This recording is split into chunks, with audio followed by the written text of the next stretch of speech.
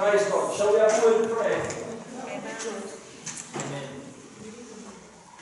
Father, we just want to say thank you for another night, Lord, that we can draw together and come together openly, freely, to come around your word, Father. Lord, and to meditate on the truths of your word. And Lord, we pray once again, Father, it's not just about gaining an intellectual understanding, Lord, tonight. Lord, it's about listening and being touched and transformed by your word. Through your Spirit, we pray. Help us, Lord, to understand, to comprehend everything that you're going to speak to us tonight. In Jesus' name. Amen. Bless the Lord. Praise God. Okay, so we have 1 hour. 1 hour. It goes quickly. Let's see if we need it or not. So we're going to start tonight. I forgot to grab your Apostles' Creed, didn't I? But you're going to see. It's because I spilled coffee on it during the week. Unfortunately. Not to worry. So today, we're going to start by looking at the resurrection. On the third day, he rose again. Yes, amen. On the third day, he rose again. That's a wonderful truth. And that's actually, if that had not happened, you wouldn't be sitting here tonight, would you? Good stuff. Good stuff. Okay. So let us begin by looking at some scripture together. I appreciate that it's not very clear, is it? But let's see. I will read 3 passages of scripture to you from Exodus 23 verse 19. You shall bring the choice first fruits of your soil into the house of Yahweh your God. Proverbs 3 verse 9. Honour Yahweh from your wealth and from the first fruits of all your produce. Yes. 1 Corinthians chapter 15:20, which is the crucial one tonight. But now, Messiah, or Christ, has been raised from the dead, the first fruit of those who are asleep. And remember, we established that during our last study that to be asleep is speaking metaphorically of physical death. Yes? Praise God, praise God. So, what does he mean by being the first fruit? I love this study. If any of you done the study of these feasts? Have any of you studied the feasts in the scriptures? Yes, the prophetic significance of the feasts. It's quite awesome, isn't it? It's something that we'll hold for another day. But I just want to focus on this word for now, which is first fruits. Okay?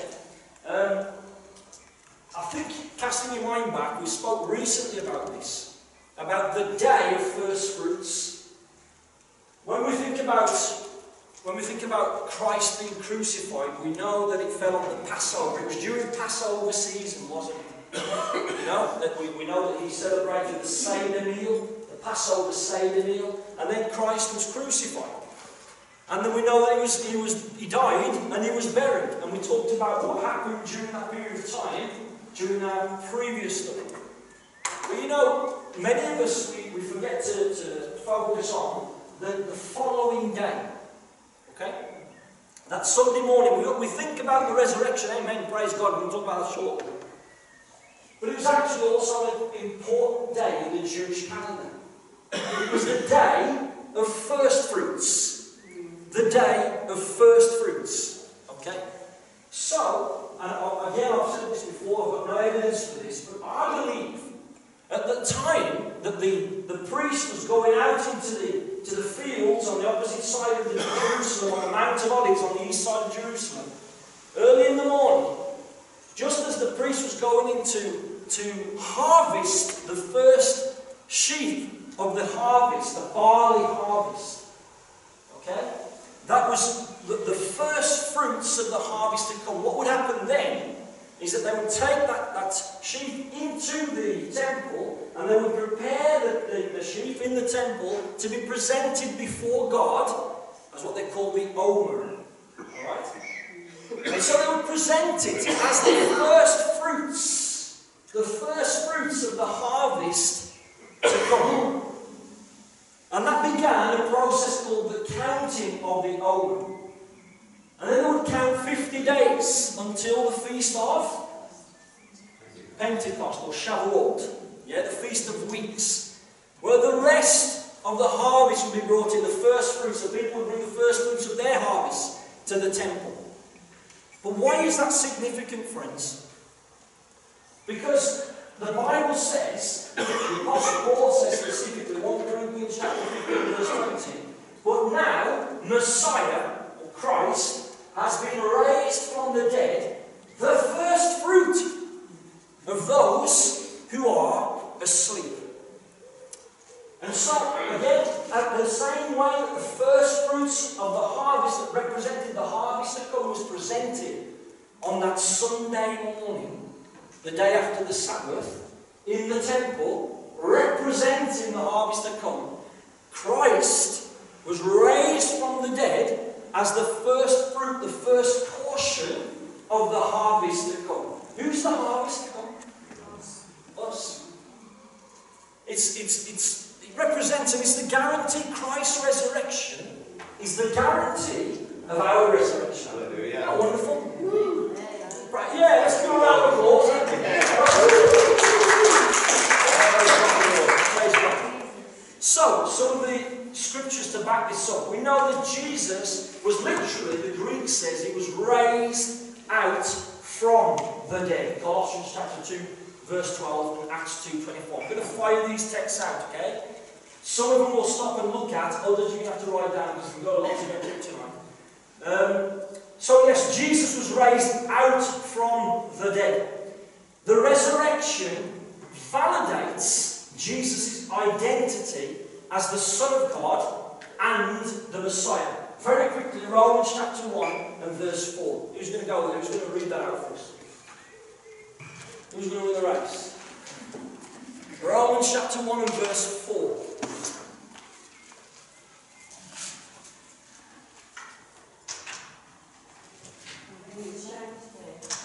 Go on, Julia. And he showed to them the Son of God, when he was raised from the dead by the power of the Holy Spirit. He is Jesus Christ our Lord. Amen. Amen. He was shown to be, or was revealed to be, the Son of God through the what? The resurrection, will be when he was raised from the dead. In other words, friends, Jesus was vindicated. Jesus was vindicated through the resurrection. The resurrection demonstrated that he was who he claimed to be. He wasn't some false Messiah, he wasn't some pretender. Okay, he was who he said he was. He made it very clear as he went through his ministry who he was. He came out with some bold stuff. And the resurrection vindicated him. Okay? You can also read Matthew chapter 16, verses 1 to 4, Acts 2, verse 36. Secondly, it proves his perfect divine nature. Acts 13, let's go. Acts 13. Oh, it's in the New Testament, God. Acts 13. Interesting chapter. And as for the fact that he raised him from the dead, no more to return to corruption, he has spoken in this way: I will give you the holy and sure blessing of David. Amen. Yes. Just look it up. Let me just catch up with my thoughts here. Acts 13:34. That's what you read, isn't it? Yeah. Yes, here it is. He says, okay, verse 35 as well. Sorry, okay. Therefore, he also says also in another psalm, you will not let your Holy One see corruption. Okay, you will not let your Holy One see corruption. You will not let your Holy One see decay. Decay of what? Of his body. Exactly. Why? Because he's holy. He's holy. He's perfect. Amen? So important, friends. So important. It is on the basis of Christ's resurrection that we receive forgiveness of sins. And the Apostle Paul speaks a lot about this in Acts, in 1 Corinthians chapter 15. Okay, he talks about the fact that, if Christ is not raised from the dead, then our faith is futile. And we might as well go on, it's my paraphrase, we might as well just go and live in the way, any way we want to, like everybody else. Because it's all futile, your sins are not forgiven and so on. But Christ has been raised from the dead. He is the Messiah. He's been raised from the dead. He's been vindicated. He's been demonstrated to be the Son of God. Okay, and therefore, we also may receive forgiveness of sins. Acts chapter 13, verses 38 to 39. I'll read that one. Therefore, let it be known to you, brethren, that through this man is preached to you the forgiveness of sins.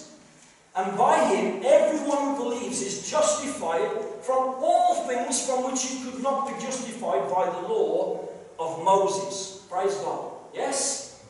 Did you get that, friends? Yes. Through this man is preached to you the forgiveness of sins. That's only possible because he raised from the dead, because God was satisfied with his offering. Yes? As our representative, as our substitute, God was satisfied with his offering. God the Father vindicates the Son. The Spirit raises him from the dead. And the Bible says that the same Spirit that raised him from the dead indwells us. That's wonderful. You've been given it as a guarantee, as a deposit, as a down payment even, of what is to come, which is wonderful. Okay. Without his resurrection, we would not have a Saviour. 1 Corinthians chapter 15, verses 14 to 19. I just touched on that. The resurrection signifies the arrival of the new creation. Let's have a look at this. Colossians chapter 1. Colossians chapter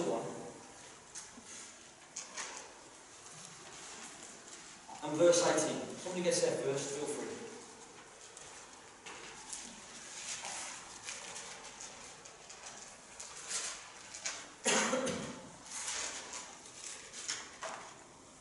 Verse 18. Yes. And he is the head of the body, the church, who is the beginning, the firstborn from the dead, that in all things he may have the preeminence. Hallelujah. He's the head of the body, the church. Who's the church? Us. Yes, he's the head of the body of the church. Who is the beginning? The beginning. The firstborn from the dead. And by using the word firstborn doesn't mean that he was born, he was created as such by God the Father. It means that he's preeminent. Just like a firstborn child will receive a double portion of the inheritance. It's preeminent in the family. He's talking about his position, he's talking about his authority, and his honour, why he's to be honoured. And he says, who is the beginning, the firstborn from the dead, that in all things he may have the preeminence. He may have the preeminence. It is Christ's resurrection signifies the arrival of the new creation. Do you remember what we spoke about the other week? We said that the Bible teaches us that the new age, we're talking about the new age, I'm talking about this religious cult, okay? I'm talking about the new age to come, the Messianic age. It is already, but it is not yet. Understand? It's already here, in a sense, but it's not yet. The kingdom is already here, but it's not fully realised yet. Have you got that? Yeah. The Bible says if anyone is in Christ, he is a new creation. Old things have passed away. Behold, all things have been made new. Yes? Praise God. I just want you to think for a moment, think about the end of the book. When you read the book of Revelation, it talks about a new heavens and a new earth. New creation. Yes. Where there will be no death and so on, no sickness, no troubles and trials and all that business. Where there will be happiness and righteousness will rule and so on and so forth. It's something that we forget sometimes. When we think about just about going to heaven when we die. Actually, what the Bible says is that God will create a new heavens and a new earth. Alright? Praise God. And that's why you need to be resurrected to be able to inherit the new heavens and the new earth. Bless the Lord. But there is a sense in which anyone that is in Christ now is a new creation. Yes, you're a new creation, you're a new person, but you're also part of the new creation. Do you understand that? You see, when God starts the work of new creation, through the resurrection of the Messiah, having paid the price, having settled the atonement and all that for us, and he comes and he starts and he inaugurates, if you want, the kingdom, and he brings us into the new creation. The new creation, although it finishes with the new heavens and the new earth, it starts on the inside. It starts now. Isn't that awesome? He has started that work in you and in me. It starts on the inside. You know, and eventually it'll come and it'll affect the outside. It'll affect all of your being. Even though you might pass through the veil of physical death, we talked about last week where you will go. We spent about 1 hour to establish that you'll go to the Jesus. Alright? In heaven. Yes, because that's where he is. But that's not the end of the story. Because we know that Christ will return. Yes. And depending on your eschatology, your understanding of the last things, he will come and he will establish a reign in the earth of 1,000 years. We call the millennial reign of Christ. But that's not the end of the story. Because the Bible talks about the final rebellion. And he talks about a great white throne judgment. Yes. And then he talks about that all things being made new. A new heaven and a new earth. That's the end goal. But right now, it starts with you. That work that has started in you, friends, it will lead you, it will stay with you, it will lead you through the veil of death, it will bring you to resurrection, and it will bring you to the place of inheriting the new heavens and the new earth. That's what he's got you for. He's got a plan for a new heavens and a new earth, but his plan right now is preparing the people to inherit it. This is the people. Blows your mind, something like that sometimes. You think about it, hard to imagine. Anyway, so the resurrection signifies the arrival of the new creation, not the consummation, the arrival. Because he rose from the dead, we will too. And we've established that, haven't we, from 1 Corinthians chapter 15, verse 20 to 23. He is the first fruit. That's important, friend. That word, the first fruits, is basically saying, look, the resurrection has just started, it hasn't finished. It starts with Jesus, it finishes with us. Yes? It starts with resurrection. We've got to be resurrected. Otherwise, that work of resurrection is not complete. That work of God, what would be the point of saving us in the first place? You know? When we talk about resurrection, you say, well, what are we going to be looking like? I don't know. I might be 30 again. When you're about 30? No, it's all the time. Fred knows the question. Well, 30, Fred, remember that? I think I knew you. It was about 30. Yeah. We both had flaming red hair. So who knows? Maybe I'll resurrect with flaming red hair. You know. And a body like a Greek Adonis. Perhaps not. Perhaps not. Well, like Samson. Yeah, that's like Samson. Like Samson. Who knows? What will we be like? Will we be like, you know, ghosts floating around or something? Friends, that's not the meaning of the word resurrection. The Bible teaches a physical resurrection. Yeah, we know that because when you read about the accounts of Jesus sitting with the disciples, you know, having fish, having breakfast with the disciples, he offers to be touched by the disciples and so on and so forth. It's a physical resurrection. His was a physical resurrection, not resurrection. Physical resurrection, and yours will be a physical resurrection as well. However, you notice that it could appear in places and like disappear as well, which shows us that it wasn't restricted by the laws of this sphere of existence. And gravity. Yeah. And gravity, that's right, we'll talk about that.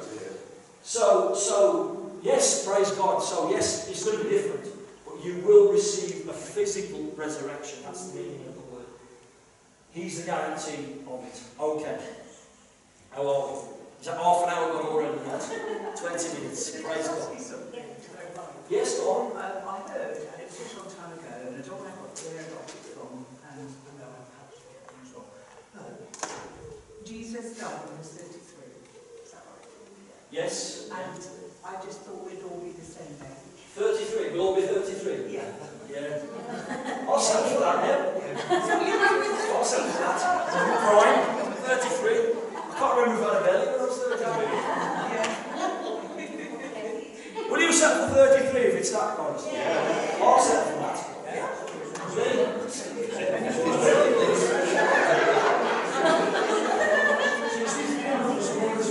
63 will do for someone, yeah? 63.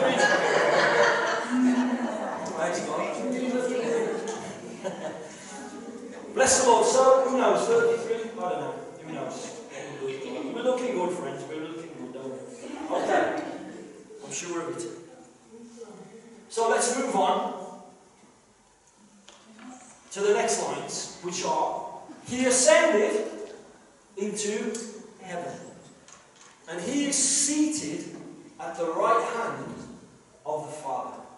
He ascended into heaven, and He is seated at the right hand of the Father. Okay. So, let's just read some scripture again. Acts chapter 1, verse 9 to 11. If you want to turn there, if not, you can look at the screen if you can see it. Acts 1, verse 9 to 11. Now, when He had spoken these things, while they watched, He was taken up. And a cloud received Him out of their sight. I wonder what that was like to be on.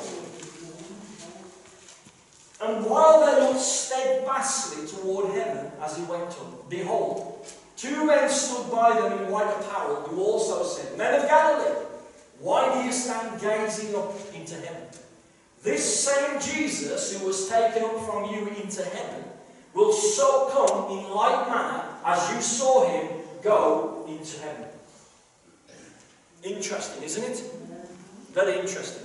Anybody know where He was, where they were at that particular moment? Mount Olivet, or the Mount of Olives. Yes? You can go there today. There is a little, I won't know what is it, like a shrine or whatever it is. Have you been there? Bethany? Yeah. Yes. And you can actually, according to some people there, you can actually see the footprint in the rock of Jesus. Alright, before I went into this and I'm looking, I'm thinking, wow. And he goes in and the bloke explained to me, you know, this is his footprint. Well, where is size 10 sandals? I didn't take you there, did I? I didn't take you. No, it's up on the Mount of Olives. But, okay. So he's on the Mount of Olives. Interesting, folks. It's interesting. Leaving aside the question of the rapture, which I'll leave to John, because that's going to be great. Which is our next study, by the way. He's going to touch on that. I know he is. I know he's going to be preaching and stuff like that. It's going to be awesome. Brilliant. Anyway, I'm going to be preaching. So, there you go. God willing. It's interesting. The book of Zechariah says that Jesus will return to where? The Mount of Olives. And He'll place His feet, probably not enough. He'll place His feet on the Mount of Olives. Alright? The Bible says the Mount of Olives was split from north to south and created a valley through which His people might escape, and there's a lot more to it than that. Oh, again, we'll leave that with John to solve. See if you can do that. Okay. And so it's interesting that where He went away from, and the men of Galilee were stood there looking up, as I would have been stood there looking up, is where His ultimate return to the earth will come. And I want to suggest to you, and again I'm just throwing this out, I'm just throwing out the bait a bit here, that there is a difference between being caught up as the church, okay, to be with Christ in the rapture, 1 Thessalonians chapter 4, call it the rapture, it's not a dinosaur, okay? It's the catching away of the church, and the actual return of Christ to the earth, where He will place His feet on the Mount of Olives from which He departed 2,000 years ago. Yes, absolutely. He went in bodily form, He'll return in bodily form, yes. Denise. Now, this is over to John again. That's the third 3.5 years into It is. the tribulation period, so we ain't there yet. No, I think it's when the Israel take refuges in Yeah, during the Great exactly. Tribulation. Yeah. But again, praise the Lord. I like to see you through that one. Anyway, so Jesus went up. That's the scripture. Actually, you know, Ascension Day is a very important day in the Christian calendar. We don't tend to observe it, do we? But obviously, 40 days after the death and resurrection, you have Ascension Day. All right. So during that period of time, he was appearing at various places to various people to prove that he was resurrected. You know, Paul speaks about it in Corinthians as well. He gives us the impression that there are people that are still alive who witnessed the resurrected Christ. You know, a number of people who are still alive who witnessed the resurrected Christ. Anyway, 40 days after that, he's taken up on what we call Ascension Day. Okay. Alright, this is an interesting scripture, friends. Hebrews chapter 6, verse 19 to 20. So now, before we were talking about where Jesus went between the death and the resurrection, we talk about what happened. Now we're talking post-resurrection, post-ascension. Alright, so Christ has ascended into heaven. Hebrews chapter 6, verse 19 to 20 says, This hope, we have as an anchor of the soul. Do you have a hope as the anchor of the soul? Both sure and steadfast, and which enters the presence behind the veil. Where the forerunner, there's another word, the forerunner has entered for us. Even Jesus, having become high priest forever, according to the order of Melchizedek. Let me encourage you, when you go home, when you've done all your homework I'm doing you over the weeks, let me encourage you to read Hebrews. Yeah, because it's going to help you with this stuff. It is amazing, isn't it, John? It is amazing. It's a commentary on the Old Testament, basically, on all of the ceremonial stuff that you see and you struggle with in the book of Leviticus and what have you, you know, in the Torah. It's a commentary of how these things were fulfilled. So he's using language here which is interesting. He says, sure and steadfast, and which enters the presence behind the veil. Enters the presence behind the veil. Now I know that most of you know this, but let's just remember, for the benefit of those who maybe do not. To enter behind the veil, what did that mean? Again, John spoke about this in his study of the tabernacle. But you got what you talked about the gate today, didn't you? Yeah. You've got the tabernacle, which later was the temple construction in Jerusalem, yes? And it consisted of two parts. You've got the holy place, and you've got the Holy of Holies. Let me remember what furniture was in the holy place. Menorah. Yeah, the menorah, sorry? The basin was outside of outside in the courtyard. So the Ark of the Covenant was in the Holy of Holies, which is the same as the mercy seat, the mercy seat. That was in the Holy of Holies. But out in the holy place, you've got the candelabra, the menorah, you've got the showbread, and you've got something else before the veil, which was the altar of incense. Okay? This is in the tabernacle. Later as well, obviously in the temple it's the same set out. But what I'm trying to say is you've got two compartments, right? You've got the holy place where the priests ministered. Only the priests could go in and minister in the holy place. Okay, making sure the candelabra, the lights were kept going on, you know, the lamp was kept burning. Offering up the incense before the veil. Yes, and making sure the showbread was being changed and so on and so forth. Okay. Then you've got this veil. You can see the veil here. And beyond the veil, you've got in the Holy of Holies, you've got the Ark of the Covenant. That, friends, was the most holy, the holiest place on the face of the earth. It was the holiest place on the face of the earth. Why? Because that's where the presence of God would dwell in the midst of his people and would manifest occasionally, right? And so we read in the book of Leviticus, chapter 16, about a day of the year, one day of the year only. I know we've spoken about this before. Remember which day it was? Where the high priest would go into that holiest place, the Holy of Holies. Do you remember what day it was? Day of Atonement. The Day of Atonement, Leviticus chapter 16. It was such a holy day. You know, there was so much preparation. You read about this preparation that they had to go through. Because the high priest was going into the presence of Almighty God. Yes? There was a veil that separated it normally. But the high priest would take off his normal high priestly robes, you know, in a special breastplate and so on. And that's how he would look like, basically. He'd lay aside all his glory if you want. Have a think about it. Okay? And he would go into the Holy of Holies. He must not go in without the shed blood of animal. Okay? Of an animal sacrifice. First, he would go in on behalf of himself, and then he would go in on behalf of the people of Israel once a year to sprinkle 7 times upon the mercy seat the blood of the sacrifice. And there would be incense there as well. So you can imagine the room just being filled with the smoke of incense. Probably to veil the presence of Almighty God. Do you understand? There is a tradition that says that they used to have to tie a cord, I know you've heard this before, to the high priest. In case it all went wrong.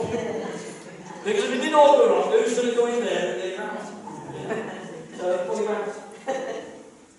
But there was some very meticulous preparation to be able to go in behind the veil. Yes, behind the veil. That's what was being told here. We said this hope we have as an anchor of the soul, both sure and steadfast, and which enters the presence behind the veil, where the forerunner has entered for us. You see, every time they were doing that, during the time of the Old Testament, every year that came, they went through all the preparations, and they would go in, the high priest would go in and sprinkle that blood on the mercy seat. All of it was pointing forward to the ultimate sacrifice of Jesus of Nazareth. Yes, who would enter as our great high priest behind the veil with his own, not with the blood of animals and goats and so on, but he would come in with his own blood, which is so far superior to the blood of animals and goats. You can read a lot more about this, Hebrews chapter 9, Hebrews chapter 10, and so on. Having become high priest forever, according to the order of Melchizedek. There's a lot of debate about what is meant by the order of Melchizedek. But personally, I think it's because in the same way that there's no record of his birth or his death or his ending, the high priest is an eternal high priest. It's another study, I know it's blows your mind, but anyway, it's another study for another day. He's our eternal high priest, according to the order of Melchizedek. The high priest representing the people of Israel. Our great high priest represents us. Where? In the presence, behind the veil, in the presence of God. When you look at the tabernacle and the temple, they are shadows. They are earthly shadows of heavenly realities. Understand? Copies, if you want, of the greater tabernacle in heaven. Again, Hebrews, read it, it's an awesome book. It speaks all about this. So therefore, after his ascension, God, Jesus Christ, has entered behind the veil, and he's representing us as the high priest in heaven. He is your great high priest. How wonderful. Praise the Lord. He represents you just as the high priest would represent the people of Israel. Okay, so, reflecting on that, we see that Jesus is taken in a way that it was clear that he was going to the Father. You know, as we said, defying the laws of gravity, up he goes in the cloud, he's on his way to the Father. He ascends so that he can send the Holy Spirit. Do you remember what he's trying to encourage his disciples? He's saying, you know, I'm not going to leave you as orphans. It's better for you if I go away. Because if I go away, I'll send another. And he'll be a parakletos. He will be your helper, one who draws alongside you to help. And of course we know that he doesn't just draw alongside us, he lives in us, doesn't he? Praise God. So he went so that he could send the Holy Spirit. It speaks about this in John 14, 16 to 17, Luke 24 to 49. He ascends to be worshipped alongside the Father. Now this is something else that we need to think about. Not only is our great high priest, but we know that he's seated at the right hand of the Father in majesty and glory. He's the King of Kings and he's the Lord of Lords. Revelation chapter 1 verse 11 to 14. Let's have a look at that. Revelation chapter 1 verse 11 to 14. We get a glimpse of the throne room.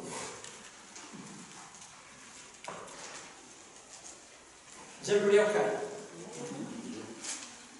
Good. Revelation chapter 1 verse 11 to 14. Another awesome book. Let's have a look. Where have we got this one? I don't think it is. I think it's further on. I think it's chapter 4. Sorry, chapter 5. Sorry. It's chapter 5. Revelation 5 verse 11 to 14. Then I looked, John speaking, and I heard the voice of many angels around the throne, the living creatures and the elders, and the number of them was 10,000 times 10,000 and thousands of thousands. That's a lot of them. Right? Saying with a loud voice, I want you to imagine what this was like, yes? Worthy is the Lamb who was slain to receive power and riches and wisdom and strength and honour and glory and blessing. And every creature which is in heaven and on the earth and under the earth and such as are in the sea and all that are in them, I heard saying, blessing and honour and glory and power be to him who sits on the throne and to the Lamb forever and ever. Then the 4 living creatures said, Amen.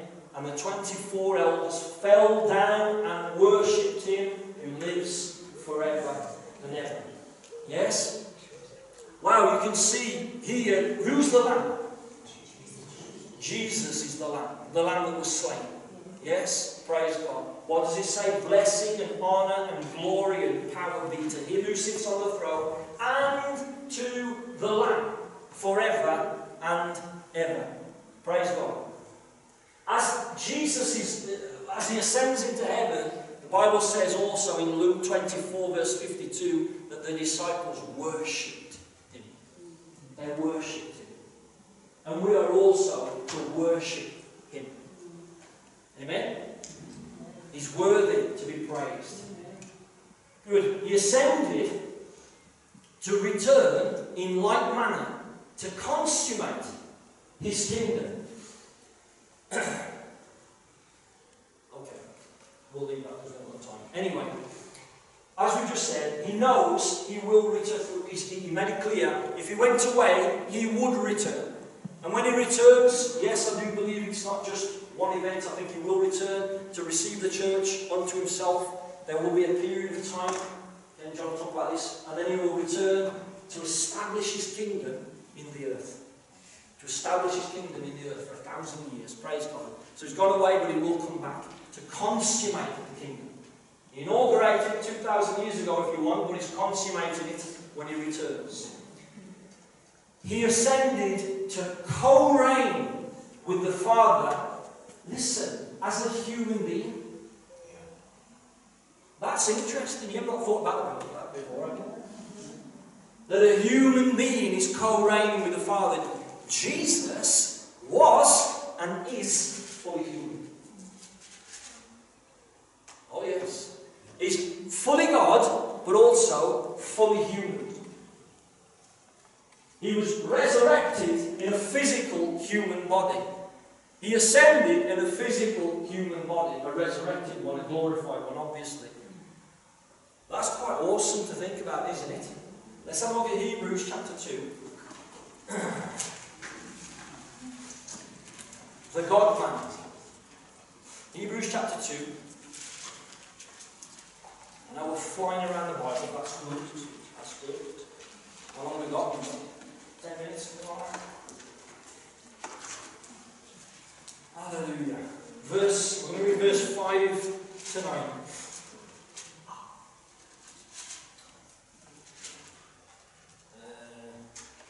Okay, I'll read the whole thing. Yeah. 5 to 9. For he has not put the world to come, of which we speak, in subjection to angels, but one testified in a certain place, saying, I think it's Psalm 8, this, what is man, that you're mindful of him, or the Son of Man, that you take care of him? You've made him a little lower than the angels, you've crowned him with glory and honour, and set him over the works of your hands. You have put all things in subjection under his feet. For in that he put all in subjection under him, under Christ, he left nothing that is not put under him. But now we do not yet see all things put under him. So if you take out that word in there and think about Christ, we do not see all things put under him, but we see Jesus, who was made a little lower than the angels for the suffering of death, crowned with glory and honour, that he, by the grace of God, might taste death for everyone. Did you get that? We see Jesus, who was made a little lower than the angels for the suffering of death, crowned with glory and honour, that he might, by the grace of God, might taste death for everyone. Okay? He is co-regent with the Father. He's the King of the universe. We worship him as King of Kings and Lord of Lords. Okay? He is reigning now at the right hand of the Father. However, we've only got to look around and we can see that his reign is not fully consummated in the earth, is it? But we know that one day every knee shall bow and every tongue confess that Jesus Christ is Lord, to the glory of God the Father. Yes? Praise God. So one day he will return and every tongue will confess. And every knee shall bow. Okay? It's better to do it now, folks. Willingly. You know? It's better to do it now. Bless the Lord. Elsewhere, Psalm 110, verse 1 to 7. I'll read it. The Lord said to my Lord, interesting language, sit at my right hand. Who sits at the right hand of the Father? Sit at my right hand, till I make your enemies your footstool. The Lord shall send the rod of your strength out of Zion. Rule in the midst of your enemies. Again, that's just emphasising the fact that Jesus is sat at the right hand. The Lord said to my Lord, sit at my right hand. You can read about that, I think, in Hebrews chapter 1 as well. It's really interesting language. Basically, it just affirms that Jesus is God, alongside the Father. Okay, remember we talked about the Trinity? The Father, the Son, the Holy Spirit. Yes? One God, revealed in 3 distinct persons. Yeah? Praise God. Hallelujah. Alright, so he's sit at my right hand till I make your enemies a footstool. Wow. It's quite awesome, really, isn't it? So this was a quote from Polycarp. So any heard of Polycarp? There's a film, actually, you can watch it. It's on YouTube, Polycarp. That's right. He was John the Apostle's disciple. Okay? So he's somebody you really want to listen to. You want to listen to all, don't you? But, you know. Anyway, this is what he says. Okay? Therefore, prepare for action and serve God in fear and truth, leaving behind the empty and meaningless talk and the error of the crowd, and believing in the one who raised our Lord Jesus Christ from the dead, and gave him glory and a throne at his right hand. To him, all things in heaven and on earth were subjected, whom every breathing creature serves, who is coming as judge of the living and the dead. Hallelujah. I love it. Praise God. Yes? The one who raised our Lord Jesus Christ from the dead and gave him glory and a throne at his right hand. Co-regent with the Father. Wow. I think when he returns, folks, I think he will fulfill. Some people believe that he's fulfilling that now, his role now as the one who reigns on the throne of David. Really, the throne of David. Yeah? I think there's a difference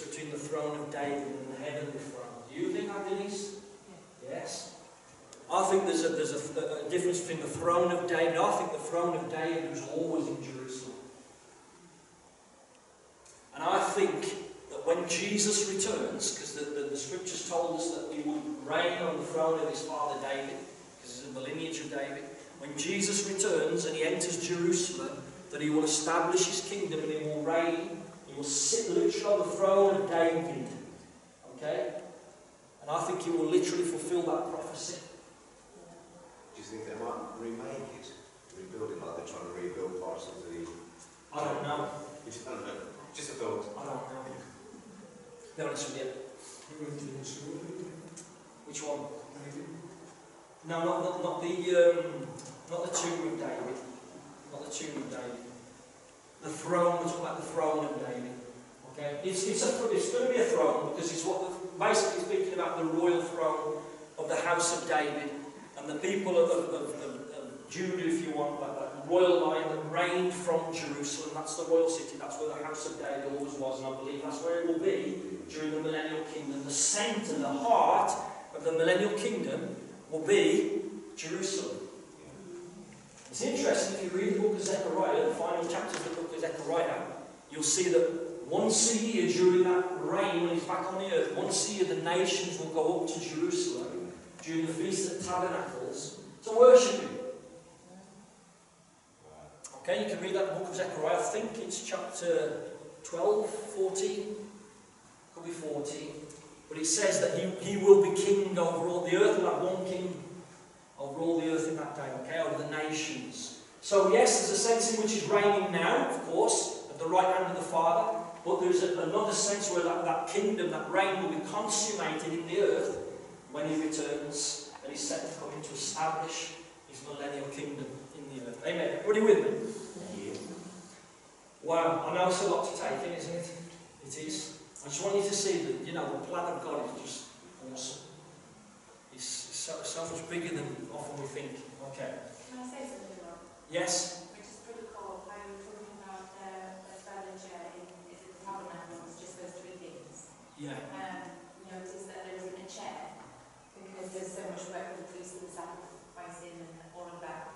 But Jesus, who is our high priest, that reigns forever, is now seated. Seated. Because the final sacrifice of the day. Absolutely. That's good, isn't it? No? Yeah. He's seated. It's done. It's finished. There's no more to do. Sit down in that sense, you know, the sense of atonement and everything else. That's a great point, Graham. It's a great point. Get the up here. Brilliant. That was absolutely bang on. Spot on. Okay. Alright, so where are we? We're not there. We're here. Okay. There is a sense in which we reign with Christ also. That's something we haven't talked about yet, is it? You know, the Bible says in Ephesians chapter 2 verse 6, it says, what? Who's going to go there? Ephesians 2 verse 6. We are seated. With Christ in heavenly places. Amen. We are seated in Christ or with Christ in heavenly places. One of the two. With Christ in the heavenly places. Yes, absolutely. There is a sense in which we reign with him now. There is a certain amount of authority that delegates to us as his representatives. The fact that you are able to go out into the world and proclaim the kingdom and advance the kingdom as a representative of his kingdom. Alright? You've been delegated that authority. God wants to use you to advance his kingdom. Isn't that wonderful? Almost like an ambassador of the kingdom of God in the earth.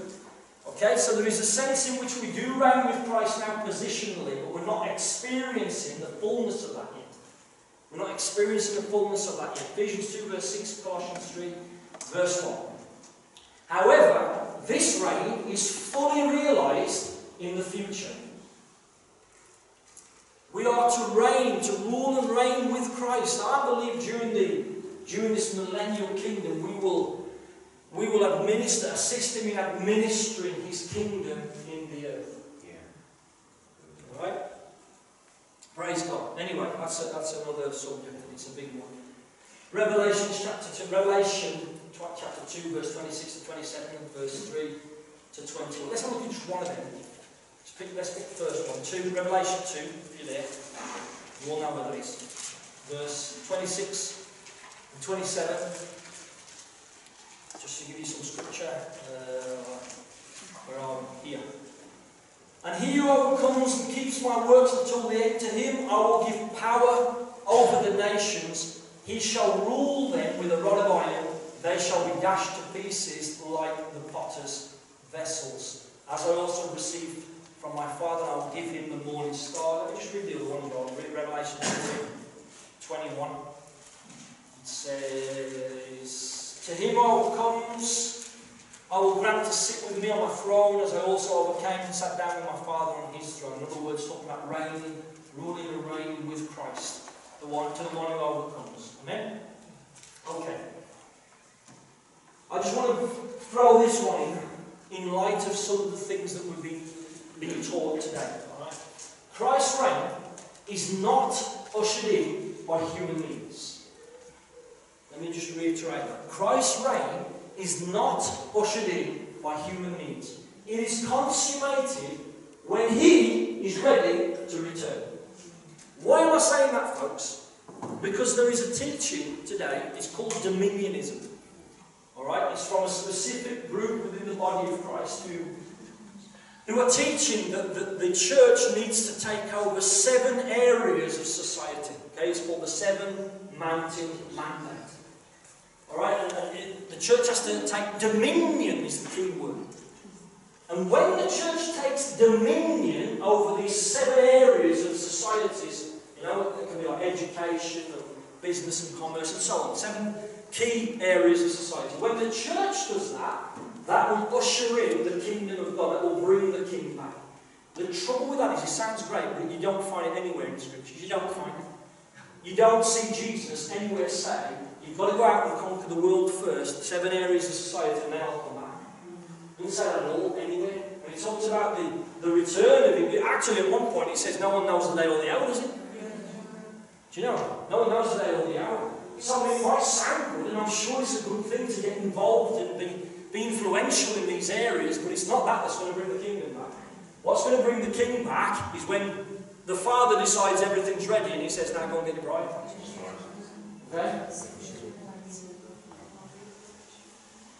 Okay? So it sounds good, guys, but let's question.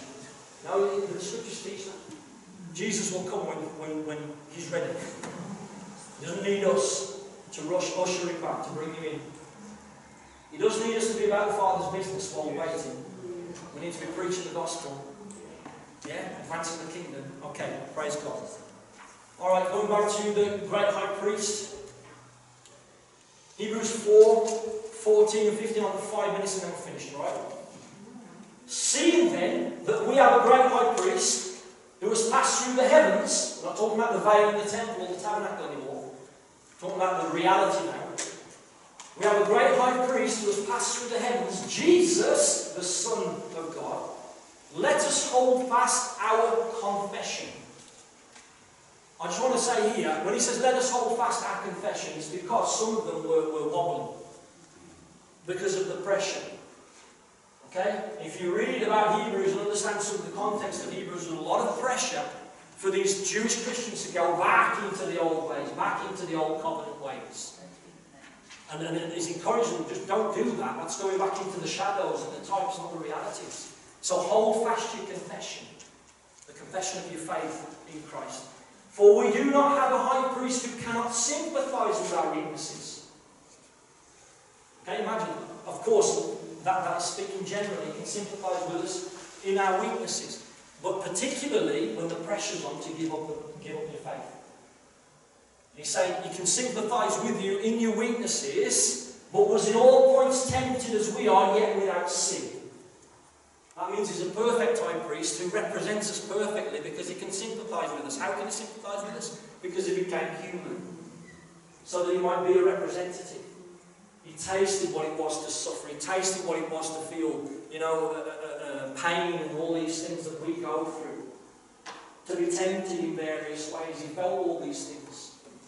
To understand us so that he might represent us. That should give you great joy and confidence, yeah? Amen. So he is the great high priest. He is represented. He's gone into the presence of God Almighty.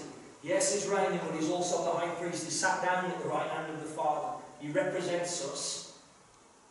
Also in Hebrews chapter 7 verse 25 it says, therefore, he is also able to save to the uttermost those who come to God through him, since he always lives to make intercession for them. So not only has he not only has he died on the cross for you as your substitute, and been resurrected as the first fruits of your resurrection, and ascended into the heavens as the forerunner, gone behind the veil into the presence, presented his own blood on your behalf and on my behalf. Not only has he done all that, but the Bible tells us also now he's forever in the presence of God, represented us as our great high priest, who forever always lives to make intercession for us. It's interesting. The word to intercede means to pray, to talk, to represent you, to talk to the Father about you. Do you understand? It's quite awesome, isn't it? It's not just a position, it's not just that he intercedes in terms of his position, he intercedes literally for you. And that's why I don't feel I'm wrong to say that your name is on his lips. Wow, that's pretty awesome, isn't it? He knows who you are, and I'm sure that heaven does as well. And I'm sure that hell does as well. And the forces of darkness, you understand what I mean? So this is an ongoing thing, friends. He hasn't stopped. Yes, the atoning work has stopped, of course, he's paid the price all perfect. But the intercession continues. You can come to him continually. You can speak to him. He can sympathise with you in your weakness. He can give you grace. You speak to the Father. You can speak to the Father, of course, as well, but he'll speak to the Father about you as well, you understand? Amen. He's your great high priest, representing you in heaven. So,